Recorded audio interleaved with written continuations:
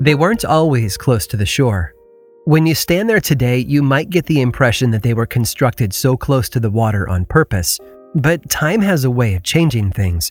When they were first built, they stood much farther inland, but rising water levels and erosion have played a magic trick of sorts. Located at Orkney, on the tiny island of Papawestre, the site is known as the Nap of Howrah. It's a pair of structures made of stacked flat stones and rectangular doorways, all embedded in grassy mounds. The roofs might be open to the sky today, but evidence of post holes suggests that they once had proper tops. And inside, large thin pieces of slate have been used to divide the space into smaller rooms. Some believe the name Howrah comes from the Old Norse word for burial mounds, and if you looked at them and made that assumption, I can't blame you. But that's not what they were.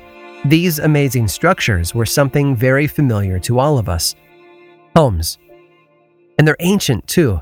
They date from around 3500 BC, which means they are early Neolithic and even older than the more famous Skara Brae site elsewhere in Orkney.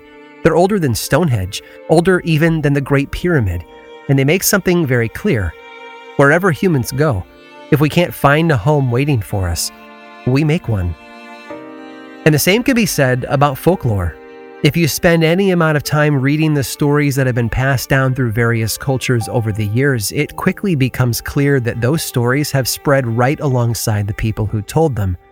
But just like our innate need for a place to live, sometimes that new life in a new place required new stories to make it all come together. Folklore evolves, it grows, and sometimes it's invented from scratch to help a people feel a better sense of community. And one place in particular is famous for its stories, both in the ones they've made up and the ones that are too amazing to believe. I'm Aaron Mahnke, and this is Lore.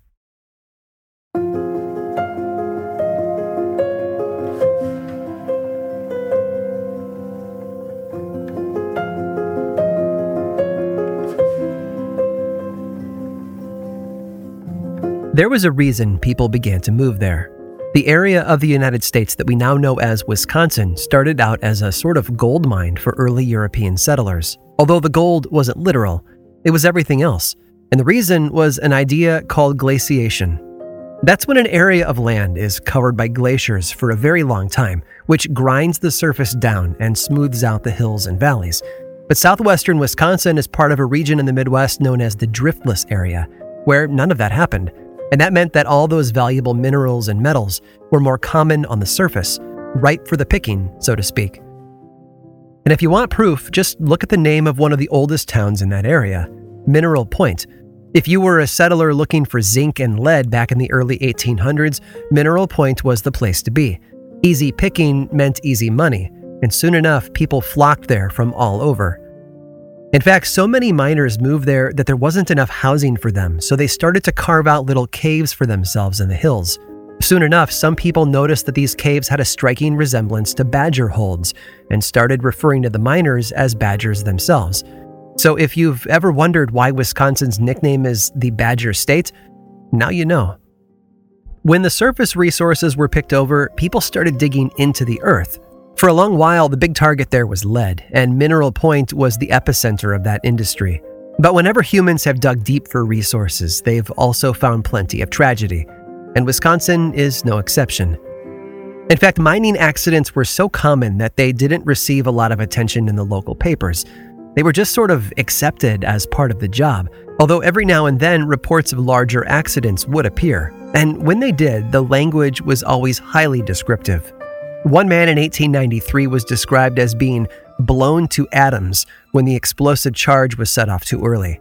And in 1909, 4 other miners were killed when the entire powder house detonated as they were walking past it. The men were said to have been vaporized, which paints a pretty clear picture of how dangerous the job typically was, and how creative the newspapers had become with reporting it. But mining accidents weren't the only thing putting early settlers at risk. All those people packed into wooden buildings and surrounded by thick woodland made for a lot of fires, too. For example, in May of 1896, a massive fire broke out in northwestern Wisconsin near the city of Ashland. 3 dock workers were killed in the blaze. And 4 years later, another fire claimed 4 more lives in the very same town. Then, in 1883, tragedy struck a lot closer to home. In Milwaukee, there was a hotel called the Newhall House, which had been built in 1856 by a local merchant named Daniel Newhall.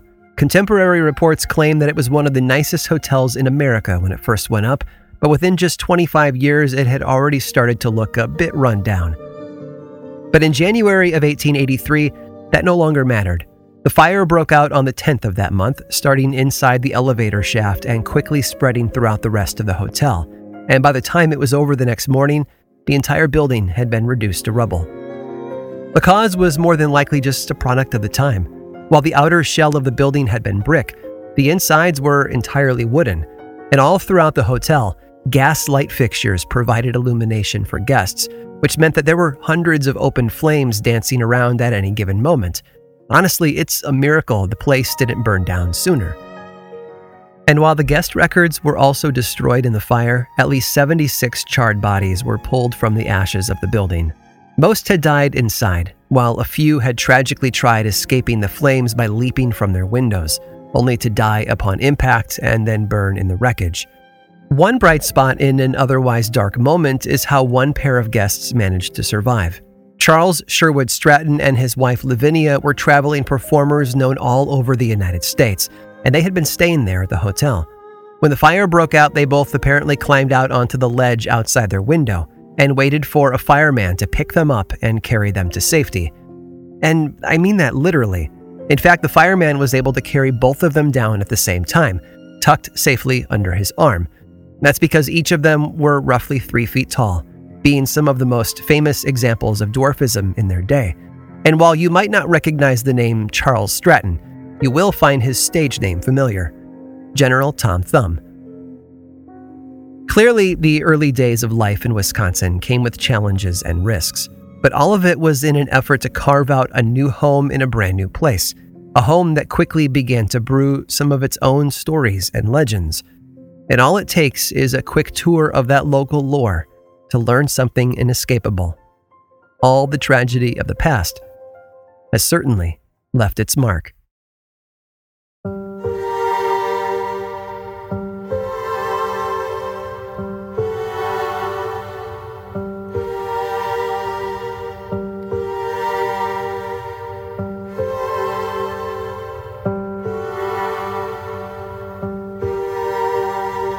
Some of it was imported.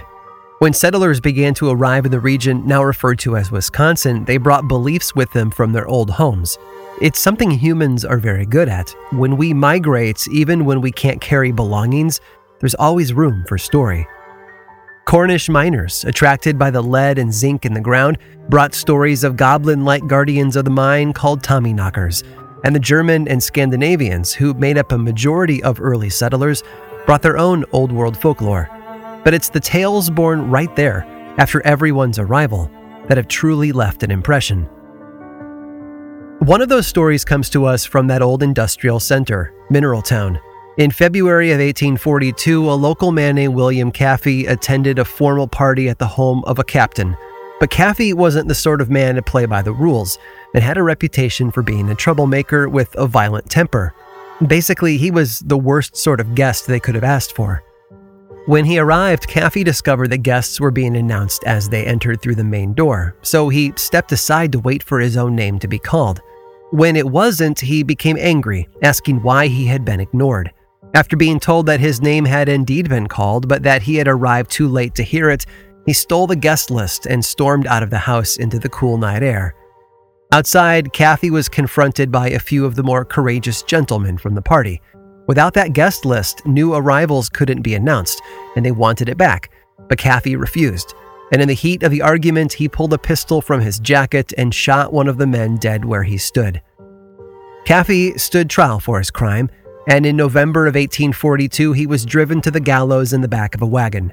Local legend says that he sat atop his own coffin there, straddling it like a horse and tapping its hollow sides like a drum.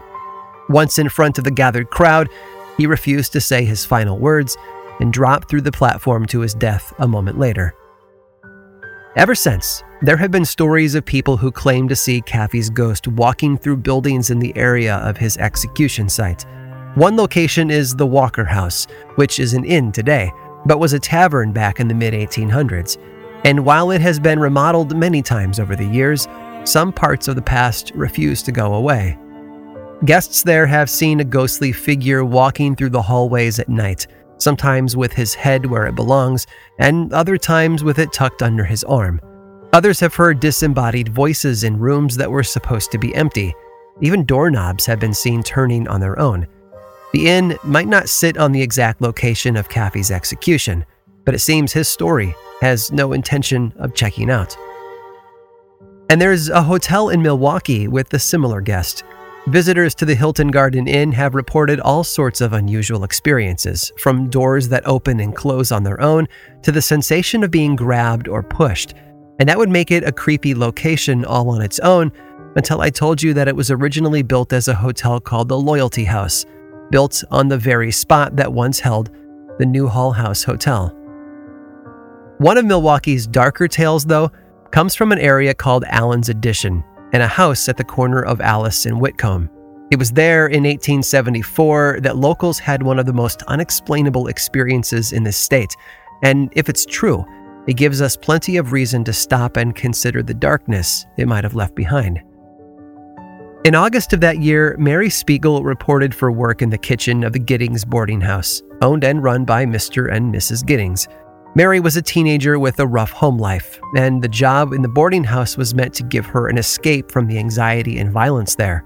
In the end, it only made things worse. On the morning of August 8th, Mary was working alongside Mrs. Giddings, preparing food for the residents of the house, when a number of the chairs around the kitchen table suddenly levitated up from the floor and crashed into the ceiling. Plates began to fly out of the closet nearby and shatter on the floor, and a boiling pot of tea on the stove somehow fell over, splashing hot water everywhere. Obviously, both women were terrified, as any of us would be if it had happened in our own kitchen. And it continued too. Vegetables flew, lamps toppled, and potted plants leapt out of their spots. So young Mary rushed from the house to find help. When she returned, she had two neighborhood ladies in tow, Mrs. Mead and Mrs. Rowland. As soon as Mary brought them into the kitchen, the chaos began again. Mrs. Mead was so overcome with fright that she reported feeling sick and ran away from the house. Mrs. Rowland stuck it out longer, watching as objects flew from one place to another with no one near them to cause the movement. But eventually, they went looking for additional help. A short time later, two physicians arrived, Dr. Meacham and Dr. Gray, both of whom were struck by flying objects almost at once. And what's amazing about this entire encounter is just how thorough the local newspaper was in its investigation. Multiple people of high reputation were quoted with names to support the story, which stated that these things occurred without human agency is vouched for by scores of eyewitnesses.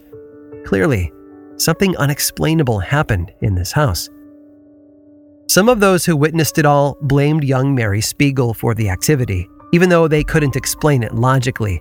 She was never seen throwing things, and oftentimes the objects that moved were doing so across the room from where she and others were standing. But she was young enough that some people just assumed that she was a troublemaker, as all children are supposed to be. Mary was sent home after that, back to her horrible father and life of loneliness and fear. According to the newspaper reports, this drove Mary to try and take her own life, although someone intervened.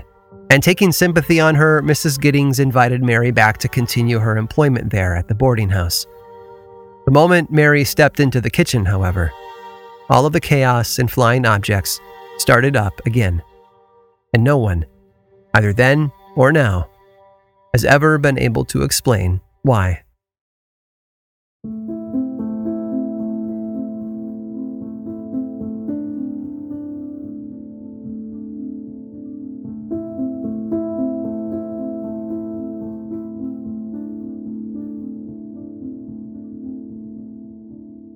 Every topic seems to have an epicenter.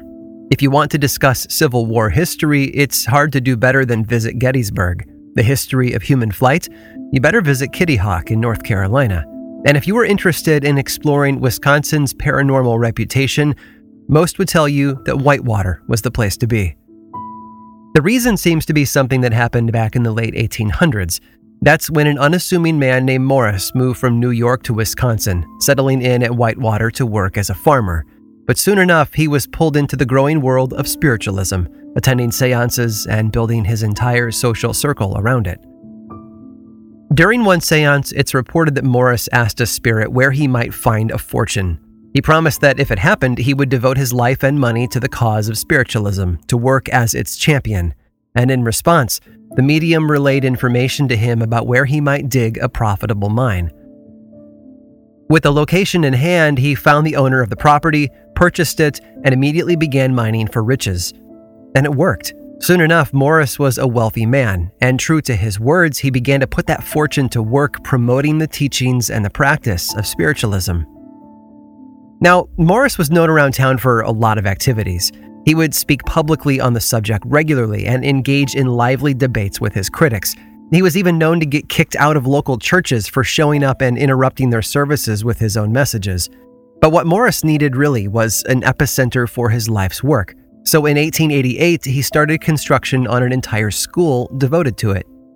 When it opened doors in 1903, the school had his name right there on the sign, the Morris Pratt Institute. And it had his passion inside, with classrooms and curriculum devoted to the study of spiritualist beliefs and practices. And the pinnacle of all of that was a space on the third floor, known as the White Room, thanks to its white walls, white floor, and white furniture. It was there that only true mediums could enter and practice. Everyone who stepped inside had to be dressed entirely in white, and then they would gather around the table and make contact with the spirit realm. If it sounds like something pulled right out of a horror film, with a crazy old rich guy building a mansion devoted to spiritual energy, that's not too far from the truth. And that sort of story has a way of impacting the community around it. Morris Pratt died in 1902, but his school lived on for decades more. In the 1940s, the Institute sold their building and moved to a more modern facility, where they still operate today. But the old structure found new uses as the years went on. And as you might imagine, with that sort of story at the center of city life, darker legends were bound to pop up, giving Whitewater a reputation and a nickname, the Second Salem. For example, there are rumors of a haunted book locked up in the basement of the local library. All sorts of legends have been attached to it too. That a number of students and even a local professor have all taken their lives after reading it, that the contents could drive a person to madness, that it was a gateway to a realm of darkness. But the story is larger than reality. It turns out that the only locked book in the library is an old Catholic hymnal. Thanks to its large size, ornate Gothic decorations, and forbidden nature being locked in a cage, the community has crafted a story to fit it. It's all fiction, but it feels like it should be true. And it's not the first time that sort of thing has happened in Whitewater. There are a number of people who believe that there is a triangle of evil activity in town, and the corners of its territory are 3 local cemeteries. And sure enough, if you look at a map, those 3 points, Calvary Cemetery, Oak Grove Cemetery, and Hillside Cemetery, all seem to form an obvious and clear triangle. Whether the stories set within it are true, though, is up for debate. But geography doesn't lie. Right in the center of this triangle is the granddaddy of them all, the location of the old Morris Pratt Institute. And the largest complex of buildings in the center today belong to the University of Wisconsin-Whitewater, which has its own fair share of tales of haunted dormitories. But there's one building with more darkness than most. When Sarah Posey and her husband bought the place in the late 1800s, it was supposed to be their home. The house became the center for their life, and they had 2 sons there. Sarah was an artist and helped support the family by teaching, and one of her passions was tile making, which she used to craft a number of beautiful tiles that were placed in among the woodwork along the grand staircase there. 2 of the tiles, though, were special. Sarah crafted one with her own image on it and another with the face of her oldest, little Oliver. And they were mounted in a place of honor, right in the decorative facing of the dining room fireplace. But when opportunities in California pulled the family west, those tiles were left behind, just one more part of the house they had turned into a home.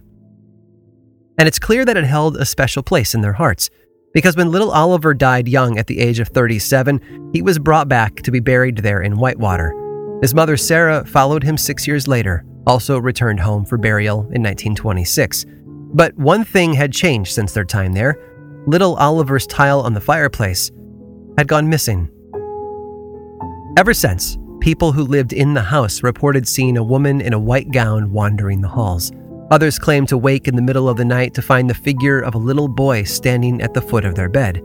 As the stories flooded in over the years, many began to assume Sarah and Oliver Posey had returned to their beloved home, but it was clear that they were unsettled, perhaps looking for something. In the 1980s, the house went through a series of renovations to restore and update much of the home. And in the process, one of the workers made an amazing discovery. It was a hand-painted tile with the image of a little boy on it. Oliver Posey had been found, and the tile was returned to its home above the fireplace. Ever since, the ghostly figures of the woman and child have never been seen again.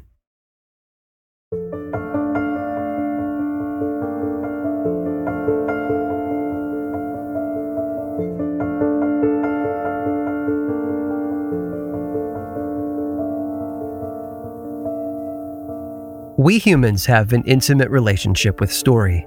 We build our lives around them, we entertain ourselves with them, and we hold our hopes and dreams up against them like templates. Story drives us, and arguably makes us more human in the process. There are a lot of stories that we've been telling for millennia. The obvious examples are classic mythologies from the ancient world, but even some of the fairy tales we think of as relatively modern, like Cinderella, for example, are actually just descendants of older tales from places like China and Eastern Europe. When we find a story we love, we tend to hold on to it and pass it down through the ages. Sometimes, though, we find ourselves staring at a blank page, and sometimes there's something big and obvious that gets people talking, and those things have a way of kicking off stories that are new and fresh and really connected to the community who tells them, which is what I think happened in Whitewater. A great example is the landmark known as the Witch's Tower. Its real name is the Starren Park Water Tower, built in 1889 to hold 185,000 gallons of water for the community. In fact, it's the second oldest continuously operating water tower in the state, but it also has an appearance that's generated quite a reputation, resembling a thick Gothic tower, crowned by a metal tank up top. And that medieval image has led some to believe that the tower also serves as the home to a coven of witches who exit the structure at night to perform rituals around it. And for a long while, it seemed there was proof on the building that the town was trying to keep something trapped inside, because the barbed wire at the top of the surrounding fence faced inward rather than toward the outside. It was nothing more than a mistake by the installers, but it took on a life of its own. And I have one last story that stands out as a perfect example of that concept in action. To understand it, though, we have to return to the home once owned by Sarah Posey and her husband. By the 1960s, the house was being used as fraternity housing for students attending the University of Wisconsin. As you might imagine, those frat members got up to a lot of mischief during their time there, and for one of those students, those memories were foundational, becoming stories that would live on through his work later in life. Specifically, one of the students reportedly drove his motorcycle up the stairs to the second floor. The very same staircase that once displayed Sarah Posey's handmade tiles had become a ramp for a wild college student who left his own marks on the floor. That student, who watched it happen right there in the Posey house, would go on to start a career in entertainment, known for his wild antics and crazy behavior. And all of that bold personality, fueled by memories of life in that Whitewater frat house, was poured into the 1978 film Animal House. And that frat boy turned actor and comedian, the legend himself, John Belushi.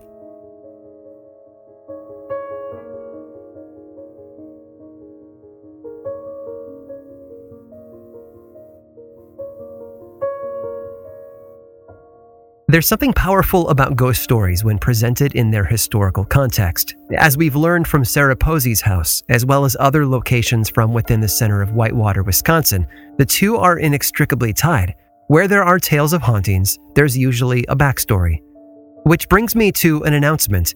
You know I have a healthy love for haunted locations, as well as the historical details that anchor them in the real world, and so does my good friend Amy Bruni. If you don't know her name, Amy is the star of the hit Travel Channel show, Kindred Spirits. And years before, she was a regular on the legendary show Ghost Hunters. And just like me, Amy loves the history behind the hauntings. So about a year ago, I started talking with her about making a podcast of her own. And together we've crafted a really special show that I absolutely know you're going to love, called The Haunted Road. In each episode, Amy will take a deep dive into the history of one of her favorite haunted locations, and then sit down with paranormal investigators who have spent time there to hear about their experiences and impressions from the place. Haunted Road arrives July 7th on the iHeartRadio app, Apple Podcasts, Spotify, or wherever you listen to podcasts. Learn more and find a link to subscribe over at grimandmild.com/haunted road. But since it's a Grim and Mild podcast, I have the power to share a bigger chunk with you right here, right now. And if you stick around through this brief sponsor break, I'll do just that. This episode of Lore is made possible by June's Journey. Escape to a bygone age of mystery, danger, and romance as you immerse yourself in the world of June's Journey, a hidden object mystery mobile game that puts your detective skills to the test. Play as June Parker and investigate beautifully detailed scenes of the 1920s whilst uncovering the mystery of her sister's murder. With hundreds of mind-teasing puzzles, the next clue is always within reach. Collect scraps of information to fill your photo album and learn more about each character. Plus, you can chat and play with or against other players by joining a detective club. You'll even get the chance to play in a detective league to put your skills to the test. I'm willing to bet that, like me, you work crazy hours and are desperately in need of easy ways to relax. I love that I can open up June's Journey and dig in for a little while, searching for hidden objects, fine-tuning my sense of observation, and enjoying the gorgeous artwork are all so helpful in letting me unwind. Mystery, danger, and romance. Where will each new chapter take you? Relax and lose yourself in this captivating quest of mystery, murder, and romance. Can you crack the case? Download June's Journey for free today on iOS and Android. Has the winter season taken a toll on your tile, upholstery, carpet? Call Cyclone Cleaners, 570-726-6200. For all your carpet, upholstery, and ceramic tile cleaning needs, it's Cyclone Cleaners, also offering odor treatment and soil and stain guard. Choose the only cleaning company that supplies the water to clean your home and disposes of it when they are finished. Call Cyclone Cleaners to schedule your cleaning today. 570-726-6200.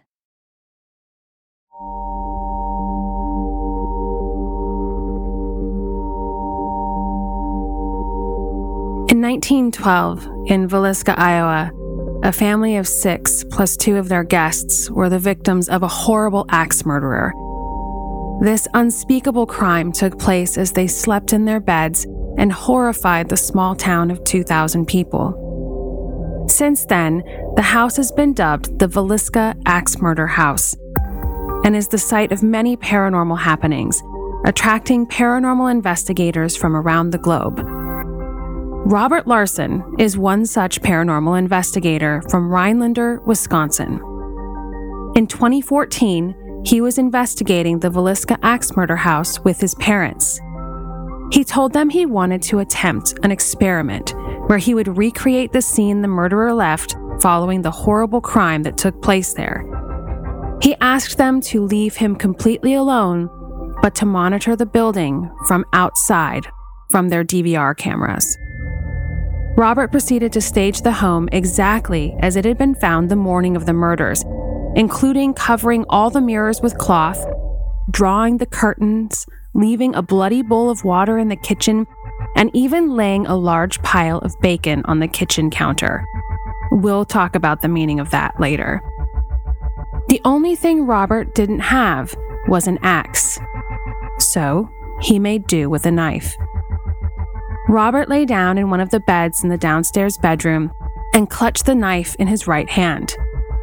Robert proceeded to call out to what he believed to be the ghost of the killer in the dark. He hurled horrible names and insults at the killer and provoked unrelentingly. The last thing Robert remembers is a strange light anomaly emerging from the closet in the room he was in and heading straight for him. When he came to, the knife he had been clutching was buried in his shoulder. He was screaming and his parents were calling for help. Robert was severely injured. He was actually life-flighted to the nearest hospital where he coded due to blood loss, but thankfully revived. The police ruled that Robert did this to himself, but to this day, he swears otherwise. He claims the knife was in his right shoulder at an angle that would have been impossible for him to do himself, and that even then, he is right-handed and had the knife in his right hand. Try that for yourself. Hold something in your right hand and try to reach your right shoulder with enough force to bury a knife in it. We will never know the answers as to what happened that night. Robert's actions were just out of the camera frame, and his parents were so horrified by what they heard on the recorder Robert was running at the time that they destroyed it. Now, I actually interviewed Robert face to face.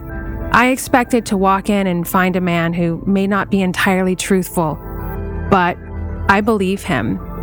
Whatever happened there that night has left him a different person. And it was, to this day, probably one of the most powerful interviews I've ever conducted with someone.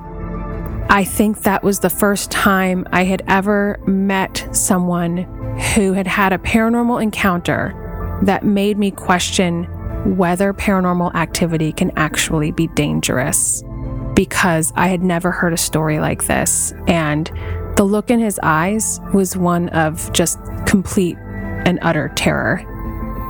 Eventually, we were able to get Robert to return to the house, and I think that was an incredibly therapeutic moment for him that he needed. But it was also in the middle of the day, and he was surrounded by people. I don't think you could pay him enough to ever re-enter that home by himself. I'm Amy Bruni, and this is Haunted Road.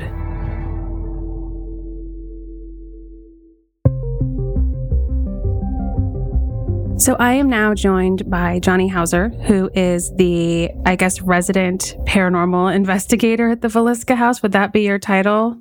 Yeah, I'm kind of all titles with the X House, the tour guide, the overnight guy, the website guy, the lawn mowing guy. Oh yeah, a jack of all trades. Jack of all trades for that house. I'm the Norman Bates of the Axe Murder House.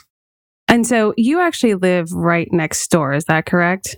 Yeah, I live right next door in Mary Peckham's house. And she, of course, was the neighbor that initially found or noticed something was wrong at the house next door, which is interesting because the Moore children used to play over in my house. I mean, Mary was like a grandma to them. I've investigated there for a few nights, and I didn't really find any evidence of the children, but I do know that many people have.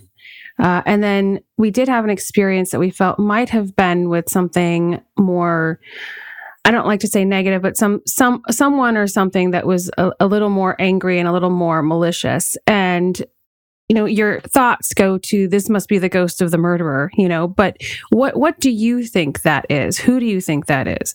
I think that everywhere on this planet where something horrible has happened, it leaves that negative imprint. It's just like you walk into a room where someone had an argument, you feel that negative energy. It's very real and it lingers. This place had an atom bomb of negative energy dropped on it. Right. I mean, I think that just in general, hauntings react to the vibe and the space, and that goes for the living and the dead. I want to give listeners kind of the vibe of the house because I experienced the gamut there. I experienced that kind of positive moment and the negative moment. So I'm just wondering if you could kind of pass on some of those. Oh, man. Over 15 years of being in this place, I've seen, just the normal footsteps, door opening and closing. There for like a month, there's a lot of poltergeist activity of things stacking and arranging, which is odd because nobody lives there at all. It's just a empty place. I've seen the positive. I've seen the negative. One of the most profound things that I've ever experienced was a Friday night. The overnight's canceled for whatever reason. So I thought, I'm just going to go in, fix some things in the upstairs bedroom, lock the kitchen door so nobody could walk in. And as I'm up there, somebody walks in the house. And I'm like, come on, people, we're closed. And it's like, well, obviously, idiot, they broke in, because it's like nighttime. And I thought, they have no idea I'm upstairs, so I'm going to have fun with this. And I hide in the kids' room closet. And the plan was to scare this kid jump out, and just do the, why are you breaking in? If you want to see it, I'll just show it to you. So the walking around downstairs for like 10 minutes, it comes upstairs into the room I'm in. I kick the closet door open, do the big blah, nothing. There was nothing. And I couldn't even move. I couldn't talk. I always heard, I felt a rush of cold air. I thought, yeah, everybody says that. I've never experienced it. That time I did. I checked the whole house. The door was locked. Watched the surveillance video. There's nothing. Wow. And I've seen, a lot of like Amityville quality of the house, of mental manipulation. And I've experienced that in there to where, and especially in the downstairs bedroom, Ina and Lena's room, where you're just kind of zoning out and pretty soon you're just like out of it. You go out of the house and, it's like an hour or two later, you like start coming back to normal. And that's a very scary part of the house for me. I know what it can do, so I don't push it anymore.